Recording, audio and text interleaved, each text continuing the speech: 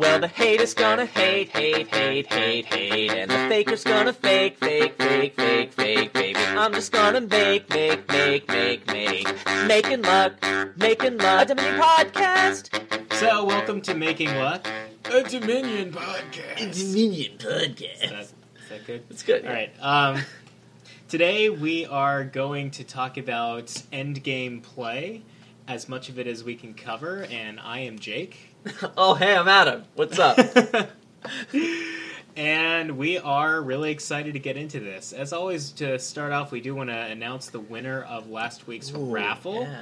Was it me? Please tell me it was me. It was not Adam Horton. It was Adam Horton's wife. No! And she now gets to set my Skype password for the next 4 months. All right, we're gonna talk about this later tonight. Adam wanted it to be Adam is Sexy 10101. That's what it's gonna be, I think. And I don't know. We'll have to see what she says about it. Yeah? I don't know.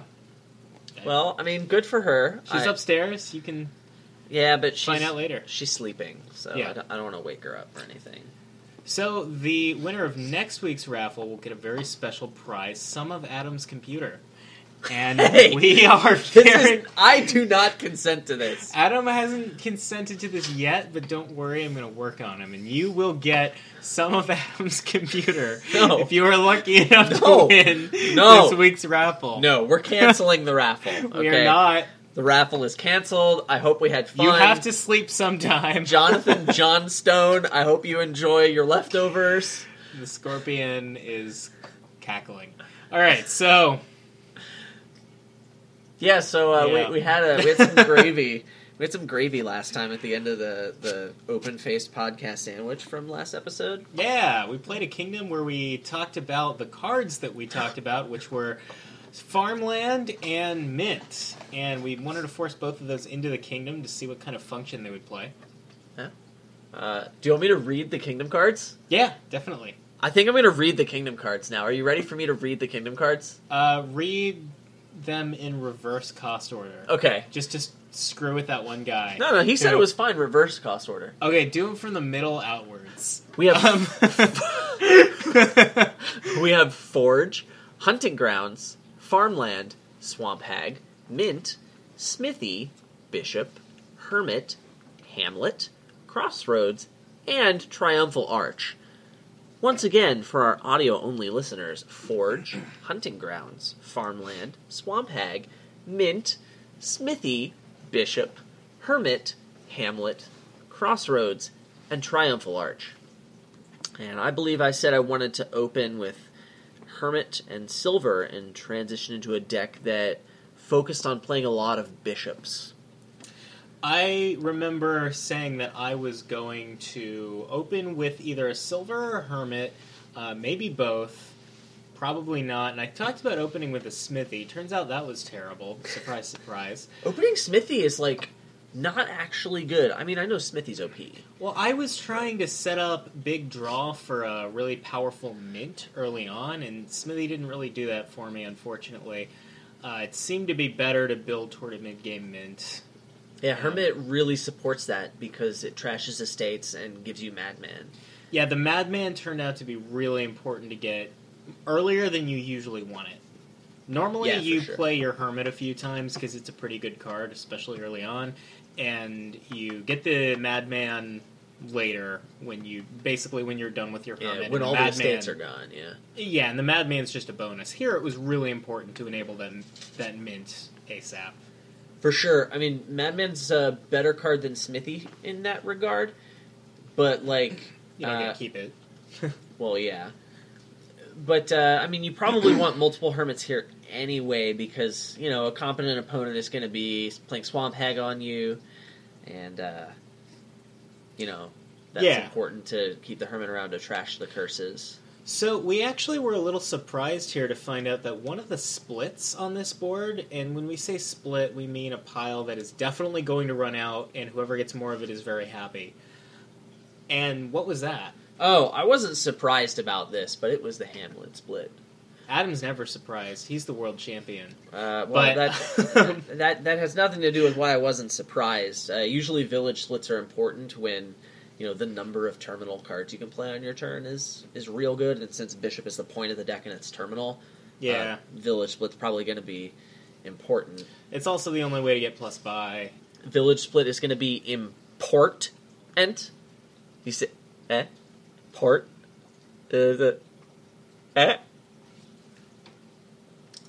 Anyway, so we had... I was thinking that Crossroads could kind of offset that a little bit, but again, I want to come back to the fact that Hamlet's your only plus buy, and Crossroads doesn't reliably draw cards. It can, depending on what kind of deck you're building, but it hems you in that way. I mean, one Crossroad in the deck is great for the 3 actions, but it doesn't offset needing Hamlets. You still want more Hamlets, because that's still more terminal space, right? It's important. Yeah, you actually ended up wanting to get a Hunting Grounds earlier than I expected you to want one, too, because drawing cards is really good. Yeah.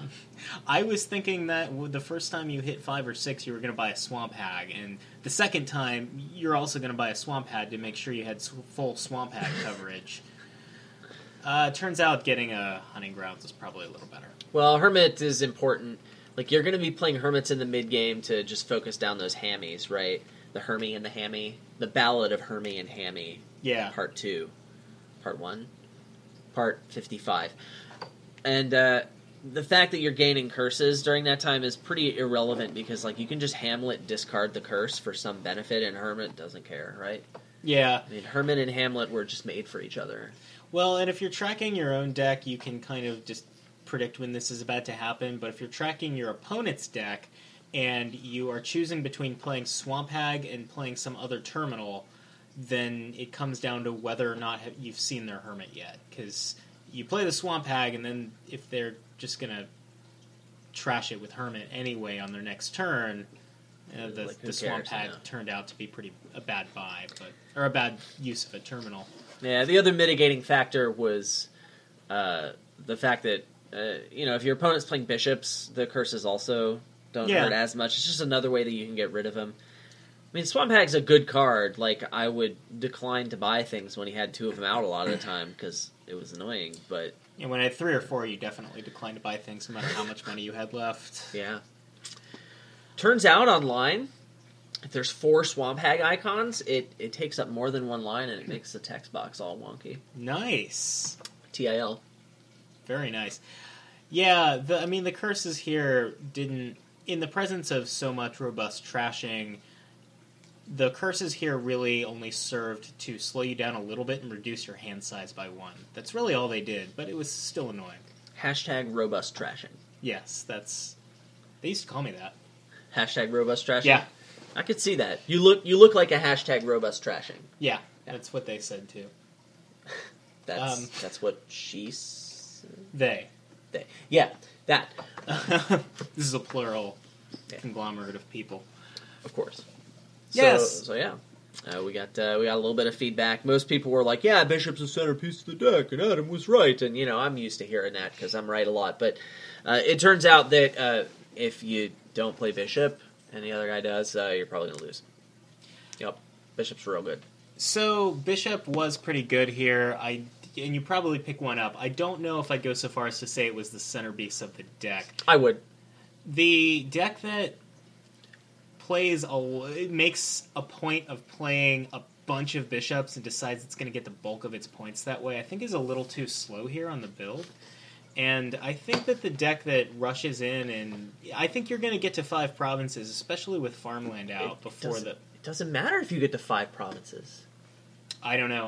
I don't actually think the centerpiece bishop... I never played the centerpiece bishop deck, and I was never really sad for not having done it. I saw you play bishop. I never saw you focus on bishop. Yeah, so the first 2 games we played with this kingdom, I focused on bishop, and I wiped the floor with you. I don't remember that. Okay. All right. I remember it differently. I metaphorically wiped the floor with you. I didn't... I mean, I don't know if you can see this. This is carpet. Oh, snap. There goes the webcam. Hey, we're off to a wild ride, kids, on Making Luck. It's a Dominion podcast. It's going to become some terrible found footage horror movie. Where you drop Blair the Witch camera Project. And then, yeah. Yeah, so, there's the carpet. I don't know if you can see the dog's bone over there, but wiping the floor with Jake, any part of his body, I don't think that would work very well for Jake or the floor, and I didn't actually do that. Here at Making Luck, a Dominion podcast, we don't advocate for harming other people really in any way. We don't? Like, violence is not the answer.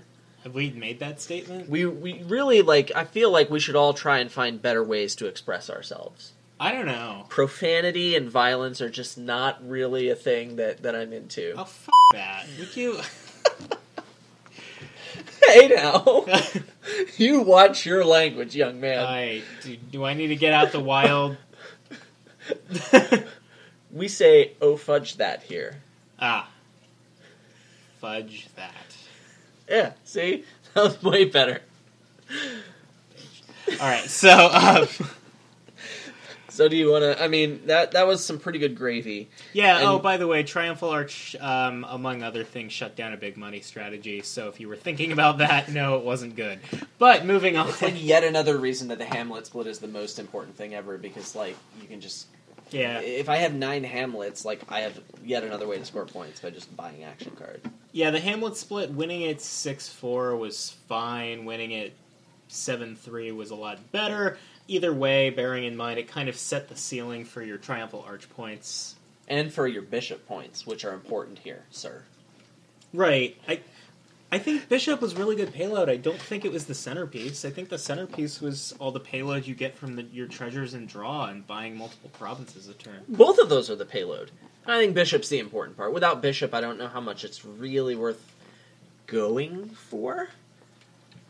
Building and getting thin and making sure you have all that deck control.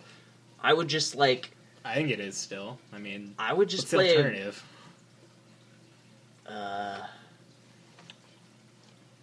Big Money? Big Money's terrible here. Without Bishop around? Big Money's pretty terrible here, even without Bishop around. Swamp Hag. Swamp Hag destroys it. Swamp Hag's a big deal. It gets a lot bigger of a deal without Bishop. You build a deck that plays a bunch of Swamp Hags. And any deck that is even marginally close to Big Money here, it gets shut down. Or, I mean, shuts Big Money down hard with Triumphal Arch points. Yep. Yep-a-roo. So. Alright, yeah, okay. Fine. But Bishop is still the centerpiece of the deck. Great. I'm glad we totally agree on this. Bishop is a nice little salt shaker on the table of the deck. Okay, I mean, you know, but sure. Great. I'm glad we agree. We've reached clear consensus, and now that this gravy has completely separated, you like that? Wait, what? Ew. Yeah. All right, we're going to talk about... We're putting gravy on things, and now we're into lunch meat. Yeah. And the gravy is separating, and there's lunch meat. These are two gross things. Let's get into endgame play. Yeah. I love the end of the life of whatever animal has given me the meat for my lunch meat. Anyway, that got really dark. So, endgame play. Are you talking about the animal dying and then you eating it, right? Yeah. Are you sure lunch meat is an animal? At one point in time, I think an animal was involved. I'm not convinced. I want to tell you that. That depends on the lunch meat. I was telling you about head cheese the other day, right? Yeah, I wish you hadn't. Yeah, Google that. It's neither head nor cheese. Actually, a lot of the first head cheeses were made from extra meat from the head. But the cheese, oh boy, it's not cheese. I, actually threw up in my mouth just now. So yeah, endgame play. I just want to preface this by saying that endgame play is a really big topic, and we're not going to pretend to cover everything related to Dominion endgame play in this episode. Yeah, because we don't even have a solid definition of that. Right? I think the idea is that we're going to talk about topics that matter towards the end of a game of Dominion-ish. Yeah. And I have my own kind of mental model of what I think endgame play is and how I think conversations about it and implementing them play into Dominion, but we can get into that too. But absolutely, this is definitely not meant to be an exhaustive treatise on everything that is endgame play in Dominion, because that would kind of be a treatise on Dominion as a whole. And hold on, I need to take my shirt off. Yeah, no, but well, I mean, it's just really hard to say that you're gonna exhaustively cover something like gameplay because it is so broad and nuanced. Sure. So I think the point is, if we don't talk about a thing that you want to hear about, or we don't go into it as much detail as you would like, you should tell us about it, because it's likely we're going to be doing another episode sort of on a lot of those topics. And so we've gathered a little bit of feedback from the forums and from the YouTube comments, and that's sort of shaped a couple of things we're going to mention this time. But, this isn't the end of it. So, check out the forums at adamhorton.com. You can go there, post, you can comment on YouTube. You can get a hold of either one of us. You can get a hold of me. I'm Adam at adamhorton.com. Show up at his house. Yeah. That's what I do. That actually happened. Yep. Like, not too long ago. Yeah. You came in. I'm here now. Yeah. Yeah. Sweet. So endgame play is really important, right? Like, so I can be behind while building a deck, and then through better endgame play, I can steal wins from someone who's just in a better position than me by outplaying them in the endgame. And more often, I'm in a better position and I punt the game away because I suck. But it's true. I've seen it happen. It's really important. I have to say, games seem to be decided by endgame play like a lot more than several other factors like first player advantage and even winning key splits. That's true. A lot of the times when people are really salty after a loss and they have come back to, oh, well, this card's just BS, or you went first, or you opened with this, or X, they don't realize that really the reason they lost isn't because of these other things they're assigning it to. It's because they got a little tilted mentally when they saw those things happen, and it screwed up the decisions they made around the mechanics of ending the game, and that's actually what lost it for them. So, I want to just point out the one big exception. If I lose, it's always because of the BS, because I played it perfectly. Anyone else? And I think it's worth talking about what we actually mean by the term endgame play. And a lot of people are going to have a lot of different definitions to it, and that way it's kind of like the word engine. But here's my definition, and it's what I mean whenever I talk about it. For me, endgame play is any decision you make based on or considering the mechanics that actually end the game. And in my mind, it doesn't matter actually when in the game those decisions occur. I mean, even if you open with something that you're setting, that is to set yourself up for endgame options, I consider that a degree of endgame play. As long as at least part of the reason that you made the decision you made was around one of the ways the game can end. And again, it's worth noting the three mechanical ways that is. The province or colony pile empties, that's one way the game ends. Any 3 supply piles empty, or your opponent decides he has something better to do. Those are the 3 mechanical ways. Resign, right? Or they leave, or whatever.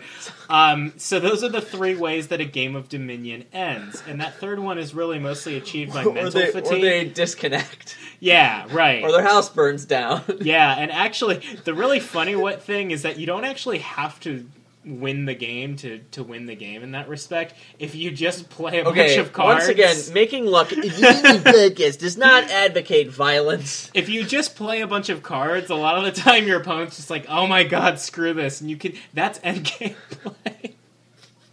It's not. The views of this broadcast do not represent the views of Making Fun Incorporated or its affiliates or whatever. So, by your definition, everything you do is endgame play, right? No, not everything. A lot of the time you make decisions that are more about doing powerful things in the mid-game or attacking your opponent or, But the whole point is just to have a better deck than your opponent so you can win the game, right? Well, in a lot of ways, yes. A lot of the things that I consider endgame play definitely fuse into a lot of the things you do for other reasons. In my mind, I'm considering it endgame play if you're setting up endgame options. And setting up Smithy, endgame play. No, I mean, in my mind, it's endgame play when you have a reason for doing what you're doing, and that's keeping yourself flexible for the endgame or driving yourself toward a particular endgame in terms of having the ability to empty more cards out of the supply than your opponent does. Okay, sure. I mean, that's not what I would define it as, but, like, that's valid, right? I mean, I can give you my totally different definition, and it's not helpful, but I'm going to tell you anyway because this is our podcast, and you have to listen to basically whatever we say. Well, I mean, you don't, but you are. Hi, listeners. We appreciate you. Yeah. But really, like, the way I see it is a game of Dominion has 3 main phases. The first phase is you get control of your deck. The second phase is you make your deck do good stuff. And the third phase is you win the game with your deck. And when you're entering into the third phase, you always ask yourself this question: how do I win? And there's a moment in time during the game when you've seen what your opponent's doing, you've seen what you're doing, you know how your draws are going, and you ask yourself that question. And this podcast isn't about when you ask yourself that question, I guess. Well, kind of, sort of is, but everything you do from that point on, in my mind, is endgame play. And no matter what your actual definition of it is, we can kind of know what it looks like, and when we're looking at a game of Dominion, we can kind of at least decide what something is or isn't based on endgame play. And there are 2 really key concepts, I think, that guide all of it. 2 strategic paradigms that you want to take into just about every game that you play. One of them is that you, almost at all costs, want to avoid creating a situation where your opponent gets to win the game on his next turn, unless you have to. Adam will have more to say on that. And the other one is that taking the final game turn is a really huge advantage a lot of the time. So setting yourself up to claim that really big advantage of actually ending the game on your turn, meaning you took the last turn of the game, you had the final word, is something to consider, almost no matter what else is going on in the board. So, yeah, in 2-player games, I think both of those hold really, really well. The thing you said before, don't put yourself in a position where they can end the game. So, like, there's this thing out there that a lot of people have heard of, and I don't even want to say what it is because it's turned into something that does more harm than good. There's an article about the second to last province. That's adorable. I gave it a cute little name. So what Adam is talking about, you have probably heard of, called the Penultimate Province Rule, or PPR. I renamed it into Penultimate Province Reluctance. That's adorable. Yeah, and I think that when Adam says it has done more harm than good, he means that like people hear the rule and think, oh, don't get the second to last province ever. It's bad. Yeah, that's a problem. Like, if you've read the article about it, or if you know what this is, I really think you should just forget everything you know about it, because it's just so... It's framed in such a way that's very centric around big money and tries to analyze that situation completely, and it ends up coming across as, well, just don't buy the second to last province. And it doesn't really focus around the situations where you want to. And it also doesn't really tell you why you're doing this thing. So a much better rule, which is what Jake said, and I'm going to say it in a very slightly different way. I stole it from Adam, by the way, but yeah, go ahead. Yeah, so like you don't want to put the game state in a position where your opponent can win the game on their next turn, unless counting on their deck to fail to do that is your best shot at winning the game. And, like, yeah, in big money, you know, of course, decks are going to fail because they're big money decks. They can't buy provinces every turn. But, like, usually you build decks that are capable of doing things. Yeah. And one of the important things about those decks is that they're consistent. They're able to do things on all of the turns. And, you know, good decks do that, and you can usually build decks like that. So counting on your opponent's deck to fail is something that very rarely happens. Usually if you're counting on your opponent's deck to fail, you're in real bad shape, and you're going to lose. We're not quite into Plan Z, where you just get up and leave, but we're at Plan Y. Yeah. We're right there. This is not a good situation to be in. And so the point is, you have to know what your opponent's deck can do, and then figure out if they can end the game on their next turn with a win based on what you do, and just don't allow that situation to come up. That's right. The important thing. So you have to know the capabilities of your opponent's deck, and you have to know like what other options you have to while preventing them to do that, but also kind of try to move the game situation into a place that's a little more favorable to you. Yeah, and I think it's worth bringing up now that one of the frames that I have for thinking productively about endgame play is that, and I mean all of it, is that when we're talking about it, we're kind of assuming that the game is close. Right? We're assuming you're not just steamrolling your opponent or the other way around. If you have 6 provinces and your opponent has 1, and you buy that last province and you end the game, technically, yes, that's endgame play, but honestly, that's not what we're talking about. So whenever we're talking about endgame play, we're assuming that your scores are comparable and that any of these decisions you make could swing the game one way or the other. Yeah, it'll affect the outcome. And it goes back to that principle you said of like having the last turn of the game is a significant advantage. That really applies when the game is close, because if I'm crushing you, it doesn't matter who took the last turn of the game. The game was over long before that. So, like, a lot of these endgame dancing situations, yes, they're more relevant when the game is close, because that's, you know, if you're going to steamroll your opponent, of course you're just going to do that. It doesn't matter. I think a good example to think about when you're, so like, don't put the game in a situation where your opponent can win. So, like, let's say both of us can double province, right? And there's 3 provinces left in the supply. It's my turn, and I can double province, but I know he can. And let's just assume that his deck is good enough to do it, right? It doesn't happen to me much, but let's assume. Yeah. So, like, so let's say I have 2 of the provinces, and you've got 3 in the supply. If I buy 2 provinces. Well, that's bad, because he can just buy a province and then like a duchy, because his deck is capable of that. Right. He can do that, and then I lose the game, right? So double province here is not good. Single province, now I'm leaving 2 in the supply, and the score is tied at that point. I could get like a duchy, but still, that's no good either. So these are things that are not particularly good, right? Now, finding a better play, maybe there's some other method of scoring points besides just like loading up on duchies. Maybe I could get 3 duchies, or maybe I can like do some shenanigans with some alternate victory point methods, or victory point chips, or maybe he could even actually position himself to have some amazing triple or quadruple province turn building the game more all at once if he just stalls. And then if he does that, he puts the onus on me to have that horrible decision that he just had. And then, do I now build more, or do I buy the provinces and leave him open? So that has to be done in conjunction with scoring points, right? Because if you double province, you have 5 and I still have 2. So if I didn't score enough points, then it's going to be hard to overtake. But there are options there. Yeah. The point is that this situation really sucks for me, right? That's because Jake was really smart, and he put it in such a way where I couldn't end the game on my turn. And that's how we know that this is a hypothetical situation, too, is because we're talking about me actually doing something intelligent and playing well. Sure. But, so like this is a kind of situation that you want to look to your opponent in and try not to be put in. Because, like, yes, you're in this situation, and all of these options, they seem a lot more painful than if I could just buy the 2 provinces and get the points in an efficient way. So this is a good example to think about. Maybe my best shot is to hope that he stalls and just YOLO get 1 province. Maybe I don't think he can get all the way to double. Or maybe YOLO get 2 provinces and hope that he can't get up to province duchy. Maybe that's my best shot.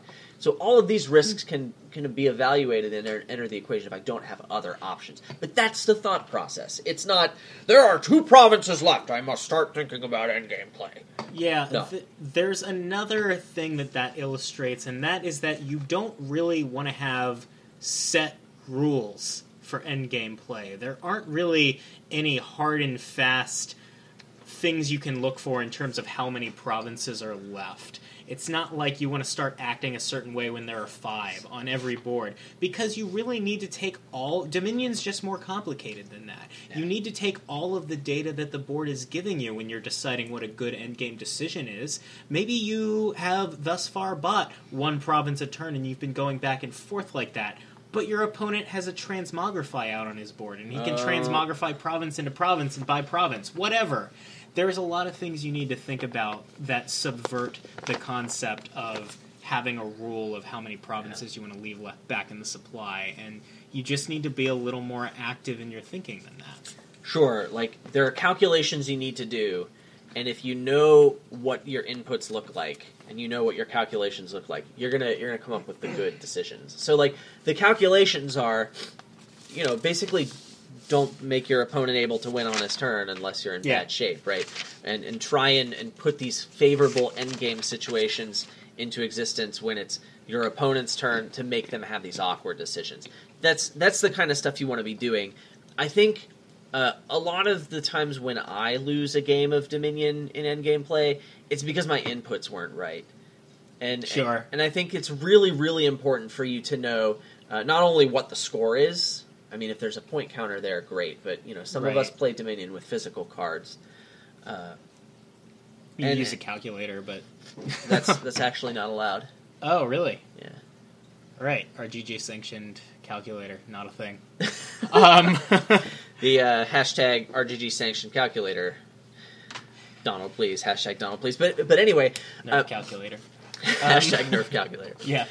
But so knowing what those inputs are, the score is important, but also the capabilities of your opponent's deck. Yeah. You need to know what your deck is capable of, but when it comes to the end game, knowing what their deck is capable of is important, not only for these tactical decisions of where I put the piles, but also for knowing if you're ahead or behind. That can also influence your decisions as well. Yeah, I mean, if you are someone like me who constantly in real life has trouble keeping track of the score of a game, one, you're not alone, you're in good company. A lot of people have problems with that. Two, it helps you to bear a mental note whenever a province is gained. I know that seems like really obvious advice, but you would be surprised how often you forget to do it and how often it matters, and how often you will be staring at the options for your buys and you really wish you knew what the score is, but you haven't been keeping track of who has which provinces. And just definitely whenever a province is gained out of the pile, just make a little tick. Yeah, so in your head. So like deck tracking, and more specifically, I mean, deck tracking is a lot easier to do online. I want to focus on IRL because that's kind of a superset of what you need to do online. And if you can do it IRL, you can do it online too. For but sure. That's not necessarily true the other way. Right. So, I mean, this isn't an episode about deck tracking, but I do want to touch on a couple of things that could be helpful, and if you want to hear more detail, actually, even if you don't, we're probably going to incorporate this into a future episode, because it is kind of interesting. But in terms of endgame play, the important things you want to track are points, right? How do you track points? In a two-player game, tracking points is actually pretty easy, because all you have to do is remember your own points and how many of your starting estates you trashed. Because then you can take the supply and subtract the trash and your points, and you get your opponent's points, right? Right. If you're having trouble remembering how many points you have, the easiest way to know that is to draw your deck. Yeah. That's another reason that even when you're not sure it's the best strategy, the strategy that draws your whole deck and plays a bunch of actions is still really good because it helps you take inventory of what is actually in your deck. And that's useful because normally when you're playing a deck that can draw itself, there's a little more complexity going on in how you build and play your deck. Right. And so just take a load off, man. Don't worry about tracking points. You get a reminder every single turn because it's what's left in your hand, right? So that's pretty easy to do. In a three-player game, you're going to have to suck it up and remember how much you have. And, if there's another person who looks like they're competing with you. A three-player game of Dominion? Okay, yeah. Or more. So sometimes I find it useful to be, like, tracking a point differential, maybe, instead of number of points. Sometimes that can be helpful. I don't know. When Adam talks about three and 4-player games of Dominion, it's like, to me, it's like when people are talking about playing basketball, but with your feet. It's like, what? Why would you do that? But isn't that football? Not American football, but that's just basketball with your feet. Yeah, it's the same ball, thing. Yeah, same thing. Yeah, I think it's exactly the same thing. So sure, I guess if you're playing multiplayer Dominion, that would be harder. I wouldn't know. Yeah, I guess the other thing I want to say is that I do have a video in my Dominion video tutorial series that's about deck tracking IRL that goes into a little more detail and a couple more tricks. Yeah. So if you can't wait till the next podcast episode about it, that's a pretty good reference. Definitely. So one thing that Adam has touched on a little bit, but we haven't addressed directly, is that there's this concept that you'll hear talked about called duchy dancing. And this is kind of coming back to the idea of not setting up a situation where your opponent wins on his next turn, but I think it's worth at least letting people who aren't so familiar with the term know what's being said by duchy dancing. Yeah, it's that sadness where your opponent put you in a good endgame position, and now you have to scramble to find points some other way without lowering the provinces. Exactly. So usually the most basic scenario is that you guys are both gaining one province at a time, and then there are two left, and instead of buying a province, you buy a duchy. In my mind, it's still duchy dancing, even if it's not a duchy. Like, maybe you decided gardens was better, or a vineyard, or what have you, but you get the idea. They're all duchies. Right, just they're like all all duchies. villages. It's some source of points, like Adam said, that's not a province, and it's not setting your opponent up to win the game on his turn. So, it's worth, I think, knowing it, because it is a really, really important aspect of endgame play a lot of the time. So it's worth knowing when to duchy dance, when not to duchy dance, when to end the duchy dance, and when to just, refuse that game and just buy the province. Okay.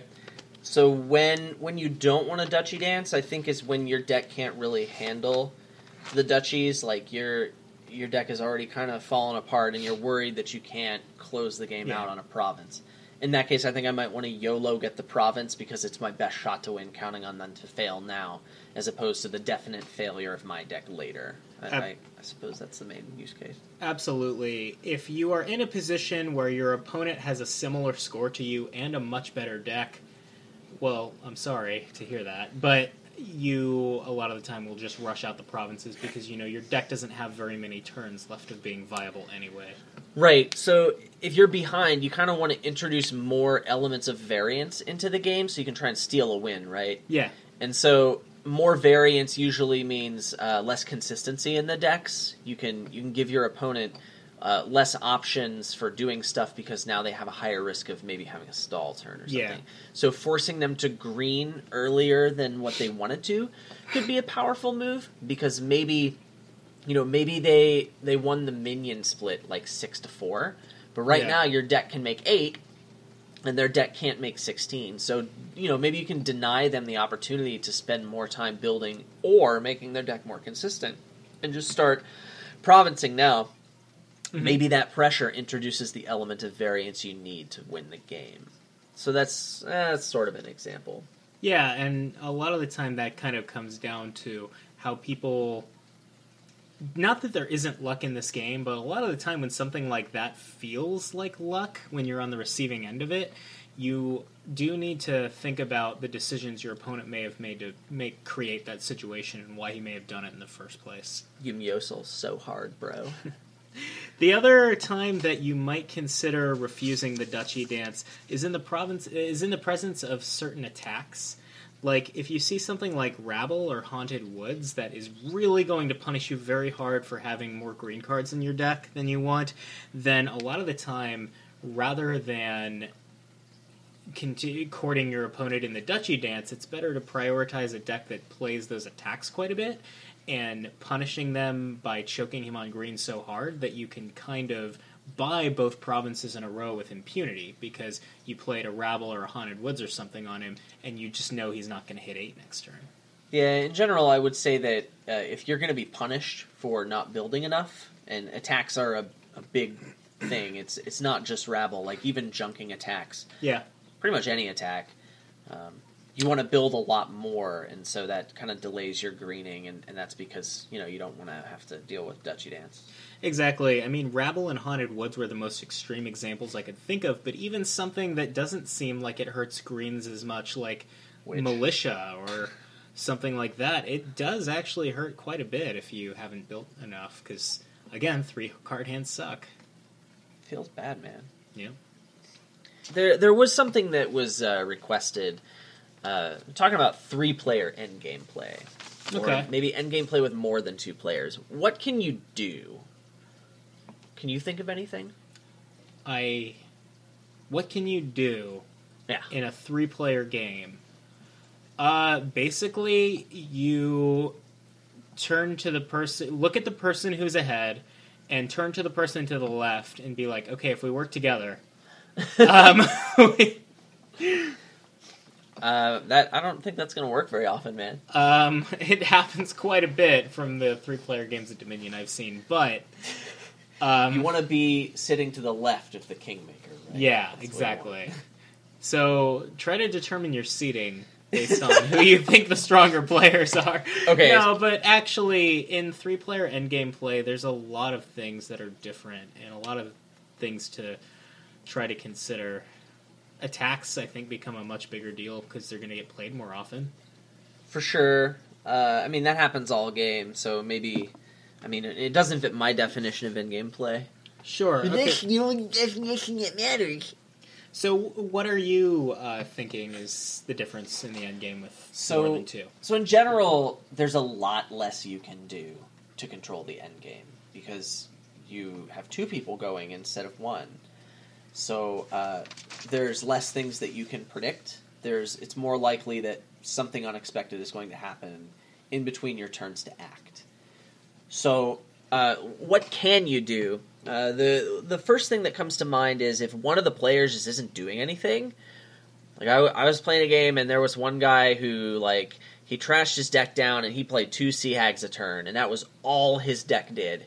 And when the curses were gone, we had lookouts and we cleaned it up. But he was just I'm still playing 2 Sea Hags a turn. And, it was a game between me and the other guy. It was a 3-player game, but it was effectively a 2-player game. Now, it doesn't have to be that extreme. But if one player gets some bad draws, or things aren't working out for them and they're just not...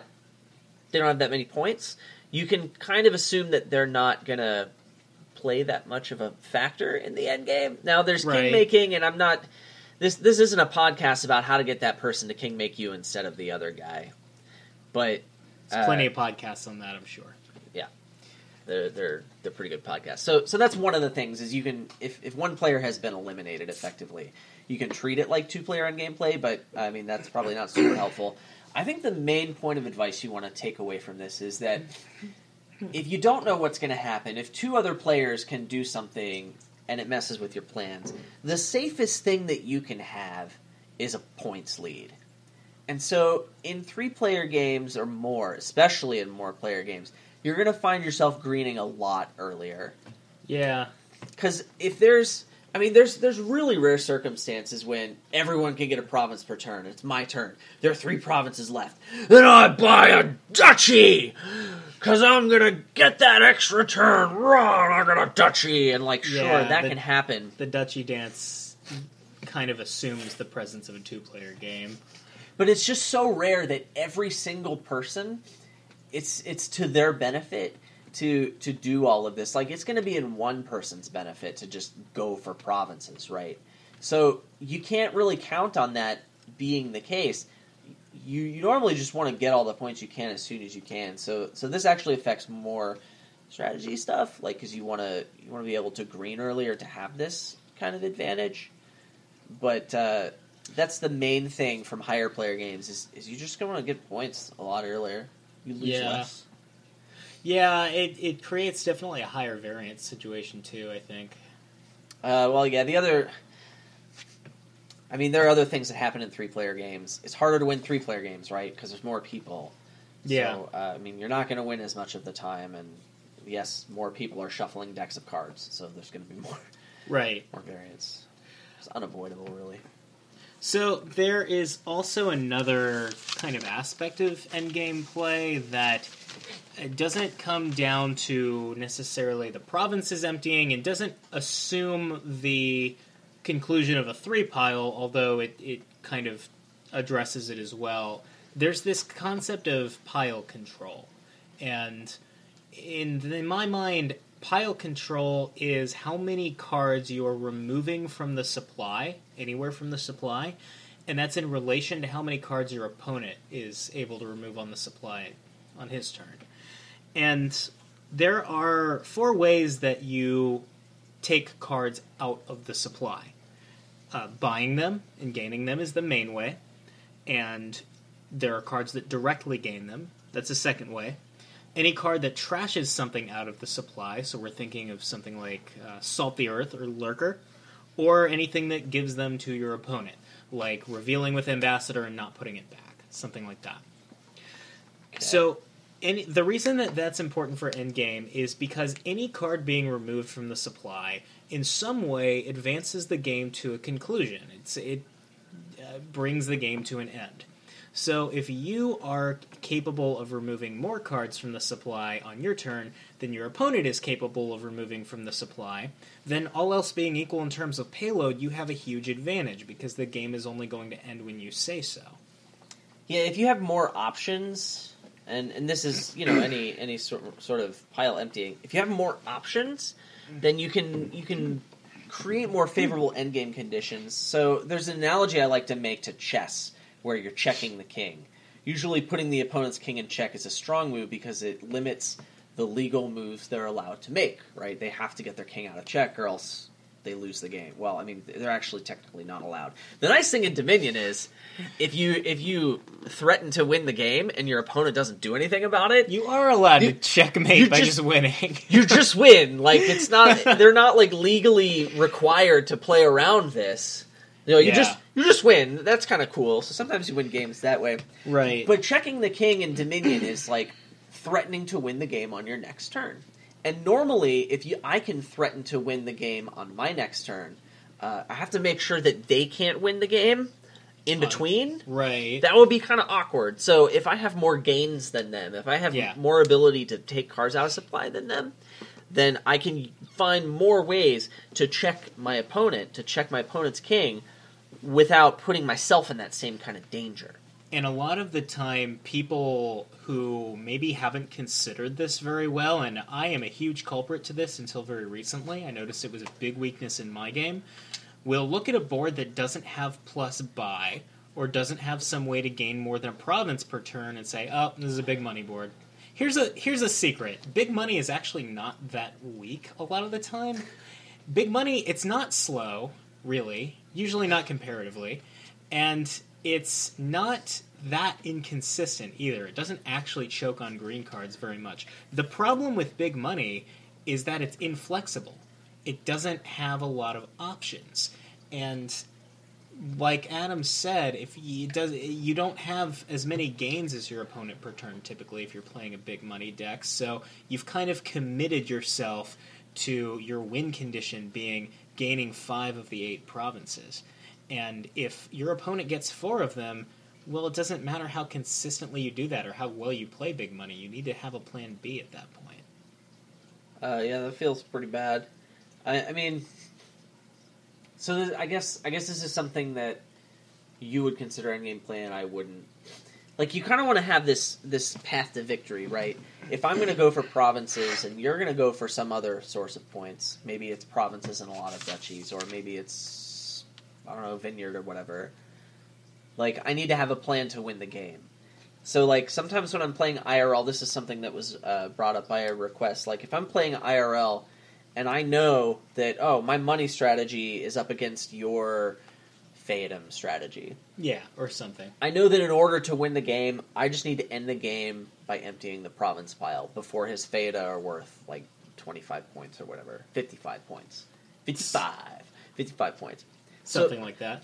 So, like, it doesn't really matter if I'm tracking the score, because if I win, it's because I empty the provinces first, right?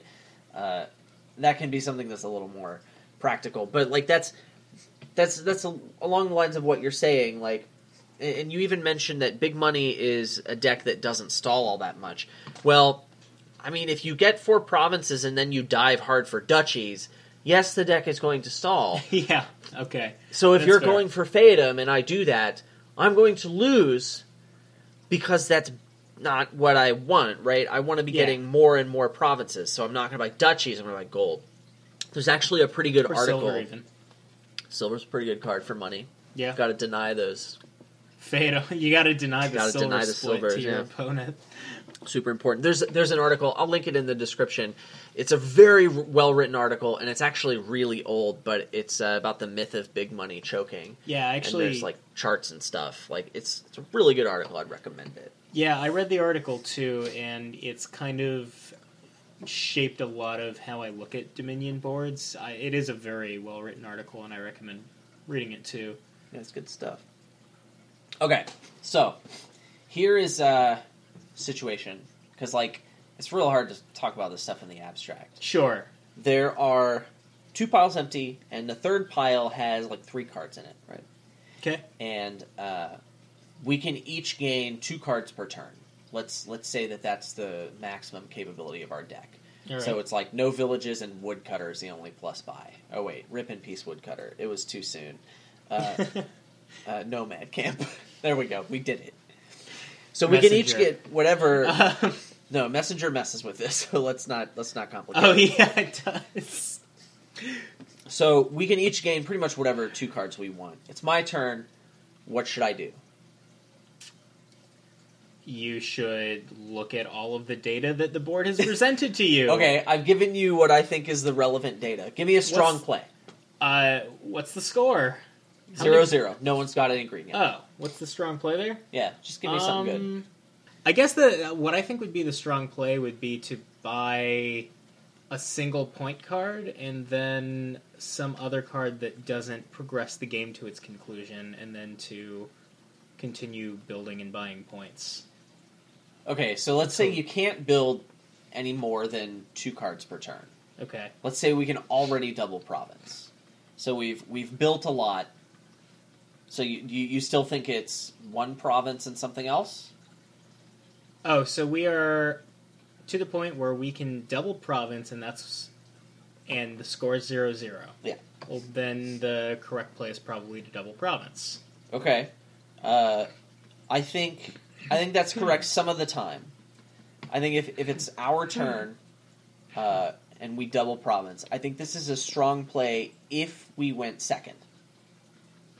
Because if they double province, we double province, and then they double, they've just lost on turns. Okay, So if we went second, this is a very strong play. And if you went first, then to be in that situation means you played worse because you're in the same position and you have one more turn to do it. Not necessarily, but I think there's a different line of play that has a better result. Okay. Any ideas?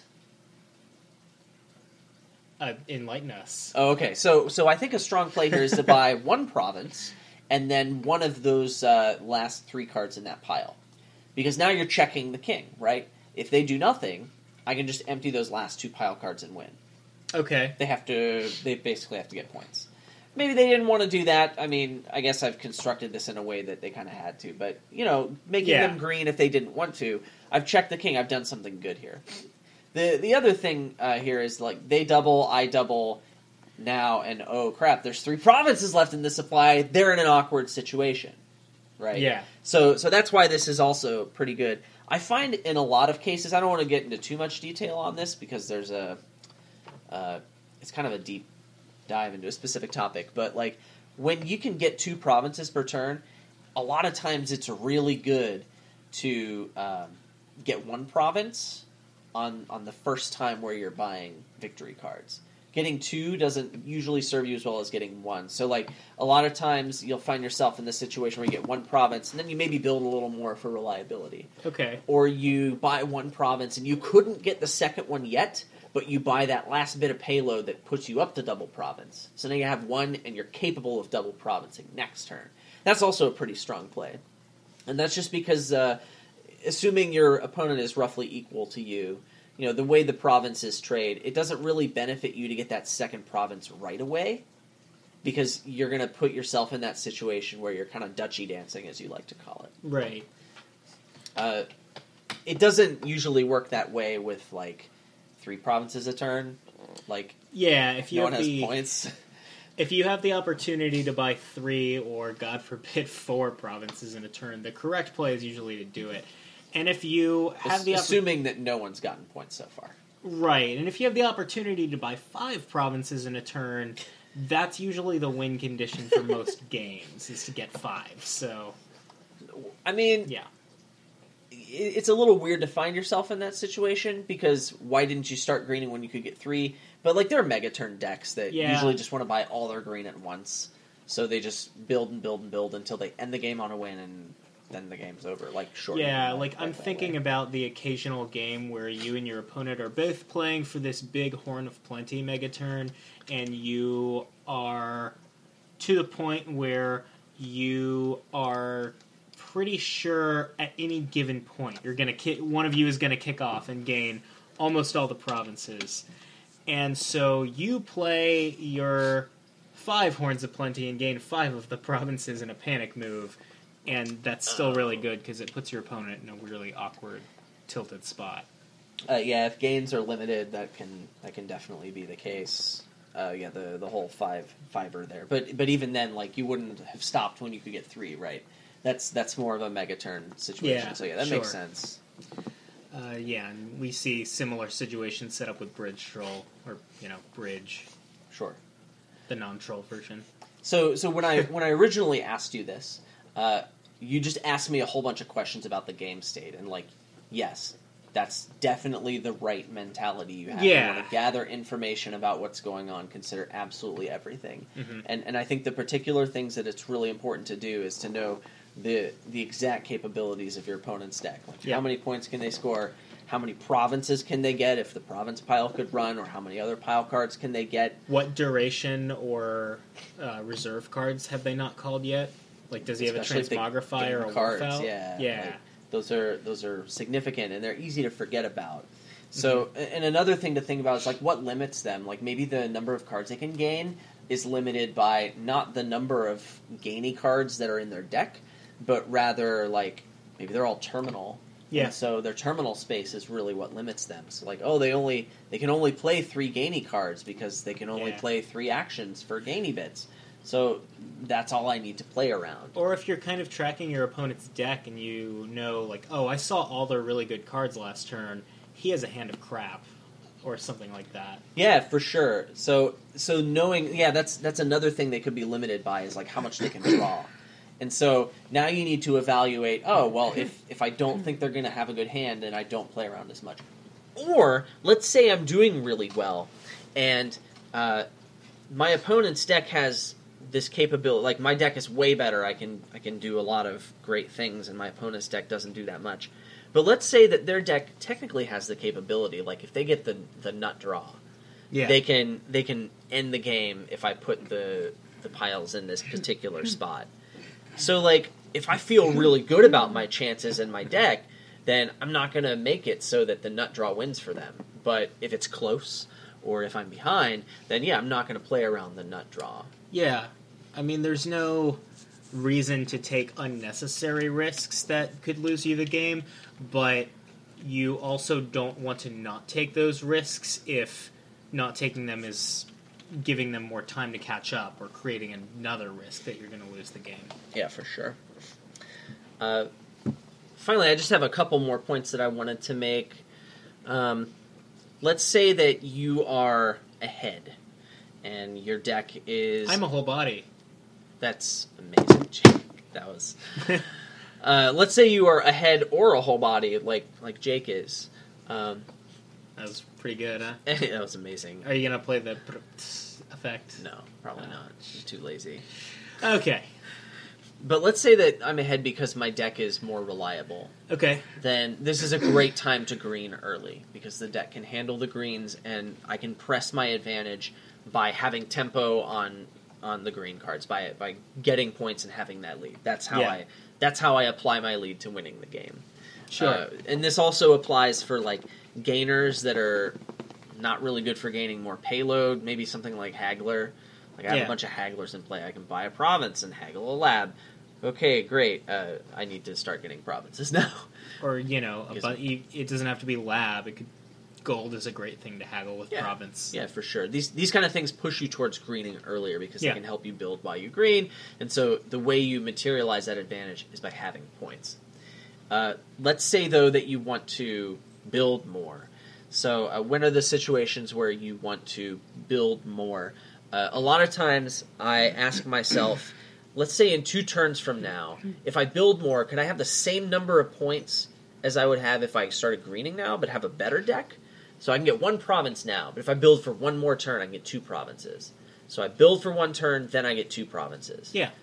That's better than if I had just province now, province next turn, because I put more good stuff in my deck. Yeah, now that's kind of a risk-reward kind of call to make, because you do need to actually have that payoff, right? If you say, okay, I can buy a green card, my opponent just bought a province, I think I can go for 2. And then you try to go for 2 and you don't, then what you did is just miss province. That's all you did. Sure, you want to be consistent about it, but also you need to make sure that, like, I'm not going to be spending a whole bunch of time building. I don't want to be spending 2 or 3 turns building up to double province. That's not worth it, right? Don't do that. The other way to build more is, like, to build more towards consistency. So, like, if I'm playing a draw to X deck, that deck has reliability issues. So I do want to overbuild that before I green. You don't want to get too excited about greening and have your deck fall apart, and now you can't really do anything because your deck sucks, right? That's no bueno. Yeah. Or, once again, if you're ahead, like, if you have time to build more, then building more towards reliability can be good, because then you can just have a better deck when you're going into greening. So, if you're ahead, this is usually better to build more towards deck control, having increased deck control, than it is to build more towards having payload. Because you get more good turns and more flexibility in the end game. You can play around what your opponent does. You can wait for your opponent's deck to dud, then you can go strike and grab the second to last province or whatever it is. Sure. Yeah. Yeah, and those are the aspects of endgame play I think we wanted to cover today. Like we said before, it's a fairly broad and expansive topic, so if you feel like you wanted to hear about other things that we didn't get to, definitely, leave us a note about those, or feel free to talk about them yourself. Other than that... Yeah, I mean, if it's small enough, we can address it in the bread of the next podcast sandwich. Yeah. And if it's a bigger topic, we might devote a little bit of meat to it, I suppose. Sure. But yeah, I'm hoping this can be something that's interactive. Like, this is a big enough topic, and it's freeform enough that we really care about what you want to hear, and we can focus our discussion towards that. Definitely. So, I was at Jungle Gyms yesterday, and I was in the reduced bakery section, and they had... What's the reduced bakery section? It's near the it's near the produce. What did it lose? Oh, it's like the day-old bread and stuff. Oh. Yeah, they sell it for a reduced price. Oh. I usually go there. Like, there's some good stuff there. Wow. And so, like, they had this loaf of rye bread, and I love rye bread. The wife doesn't like it as much, but, like, I made some garlic toast with it tonight, and the wife liked it. And it was rye bread. I was really proud of myself. And that's kind of what this kingdom is the garlic rye toast of Dominion. Of endgame play in Dominion. Of endgame Dominion play. Because I really like having that garlic flavor at the end of your meal. As long as you don't plan to make out with anyone who hasn't also had it. So, speaking of... So you, the listeners, should be having some of this garlic rye toast. Anyway, go ahead. All right. Yeah, because, let's be honest, you're not making out with anyone. You're listening to a Dominion podcast. Anyway. Podcast. All right, so our kingdom that we're going to be focusing on over the next week so that we can talk about next week and what strategies play out is Overlord, Royal Blacksmith, Ambassador, Lookout, Wishing Well, Envoy, Procession, City, Governor, Haggler, and we have 2 landmarks, Arena and Triumphal Arch. Once more for our audio-only listeners, we have Overlord, Royal Blacksmith, Ambassador, Lookout, Wishing Well, Envoy, Procession, City, Governor, Haggler, and we have the landmarks Arena and Triumphal Arch. All right. Okay, so what do you open with here? Yeah, this one looks kind of nasty. It does. Ambassador's a big deal. It always is. Yeah. It has a draw to support it here. And there's really cool stuff you can do, and you can do a lot more cool stuff if your deck is thin. Right, and you can do a lot less cool stuff if your deck isn't thin, and some of that cool stuff is thinning your deck. And that's what we call a snowball. And so... Yeah, Ambassador's a big deal here. My priorities in the beginning of the game are to not lose the Ambassador War. Yeah. So there's enough draw and other cool stuff you can do, and like... strong draw.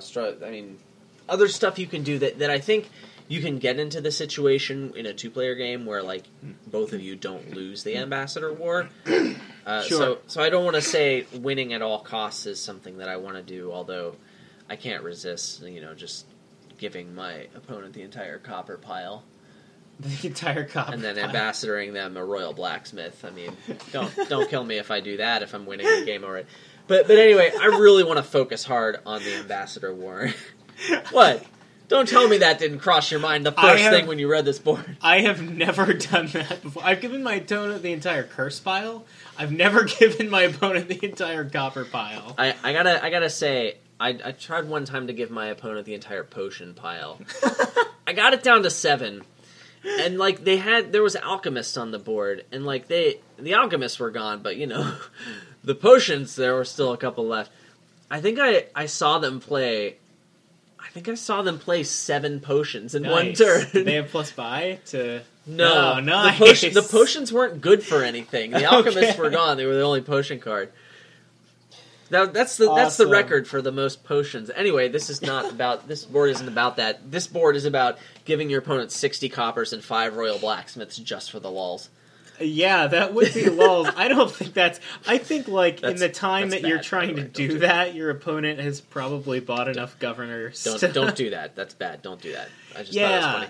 Ambassador is extremely important. So, like, I'm going to open with an ambassador, and depending on my opening, I would consider opening, like, Ambassador Overlord. It's not that I really want to play any of these fibers all that bad, although having the flexibility is quite good. But if they do collide, I want to be able to play my Overlord as a lookout to continue thinning. I may even want to do that anyway if the shuffle is right. Like, if I draw the Overlord on turn 3, there's a really good chance I'm going to be playing that as a lookout instead of an Ambassador. Yeah, it depends, obviously. It depends on my draw. I definitely agree with you here. I think that there is a lot of really great stuff to do on this board, but if you focus on any of it before getting really thin and reliable and having an ambassador in your deck, there's going to be blood in the water in terms of your deck being able to function. Because eventually, if your opponent gets too far ahead on being thin and playing ambassadors, you are not going to be able to accomplish anything that you set out to. Man, I'm still not sold on Overlord, though. It really depends. I can play Overlord. I like Overlord a lot here. Right, it's good. I'm just not sure if I want to open it. It depends on my opening, too. Like, with a 5/2 I will totally open Overlord. Man, it's really tough. Arena makes me not mind the terminal collision as much. I'm really warm on a double ambassador, ambassador lookout opening. If you twist my arm, man. I really like the Overlord. It's going to be useful at every single phase of the game. I think it is a fantastic first buy because it's either 2 ambassadors or it's ambassador with, I don't know, a lookout or a governor. I mean, and I know I said you want to thin really aggressively early on, but gaining a gold really early is pretty good too. This is tough for me. I'm gonna say I want to open double ambassador. I'm really not positive about this. Yeah. We're hoping that endgame play is a little interesting here because I think it will be. Yeah. City kind of mimics endgame play around certain piles, right? Right. So, like, if there's one pile empty, a lot of times we'll dance around the second pile in a similar way as we would dance around the third pile at the end of the game. And, City's a good card, so I may want to get a couple of those bad boys. And also, tracking exactly what your opponent's deck is capable of, Governor can really make endgame calculations a lot more complicated. Because not only is the potential of both decks really high, you have to track how many golds they have, and how many governors they have, and how many provinces they can realistically expect to gain. And then also, if you're going to play governors on your turn, you have to know if they've got any 4-cost cards that they can remodel into duchy, and if that messes with your math. And Haggler gains cards. Even Ambassador can empty pile cards. Yeah, I was going to say, there's actually another version of pile control here in the form of Ambassador. If you get enough of a lead, and you don't mind your opponent just getting a province, or even if you don't have that lead and you're ahead enough on having a viable deck, that you don't mind your opponent having 6 points, giving them a province can be pretty hilarious and also effective because you put a bad card in their deck. Like, I would pretty much only do that if it was going to win me the game. But, for the lulz also important. I've done it in the mid game before to good effect, but only when my opponent has really fallen way behind on controlling his deck, and it's only going to compound with those 6 points, and he's nowhere near ready to green naturally. I'll green artificially for him at that point. Okay, man. And the other big boy here is Procession. Procession makes endgame calculations a little rough because, not only can you play a gainer twice, but you can gain another card and potentially play it. So I could process Procession into Governor and play the Governor and all sorts of shenanigans. Yeah, Envoy gets involved in the mix there, maybe. Maybe. I mean, It depends on, things get crazy, man. Yeah, shirts get removed. Did you have an Envoy in your deck in the first place? Is the question there, right? Doesn't matter. I process my ambassador now. Anyway. Why? No. Keep the ambassador. Sure. Whatever. Fine. Whatever. Fine. Thanks for listening to our podcast. Let us know what you think. And as always... Wait, do we have a slogan that we set? No. Oh. And as always, make some luck. Make luck. Yeah. Alright. Sorry.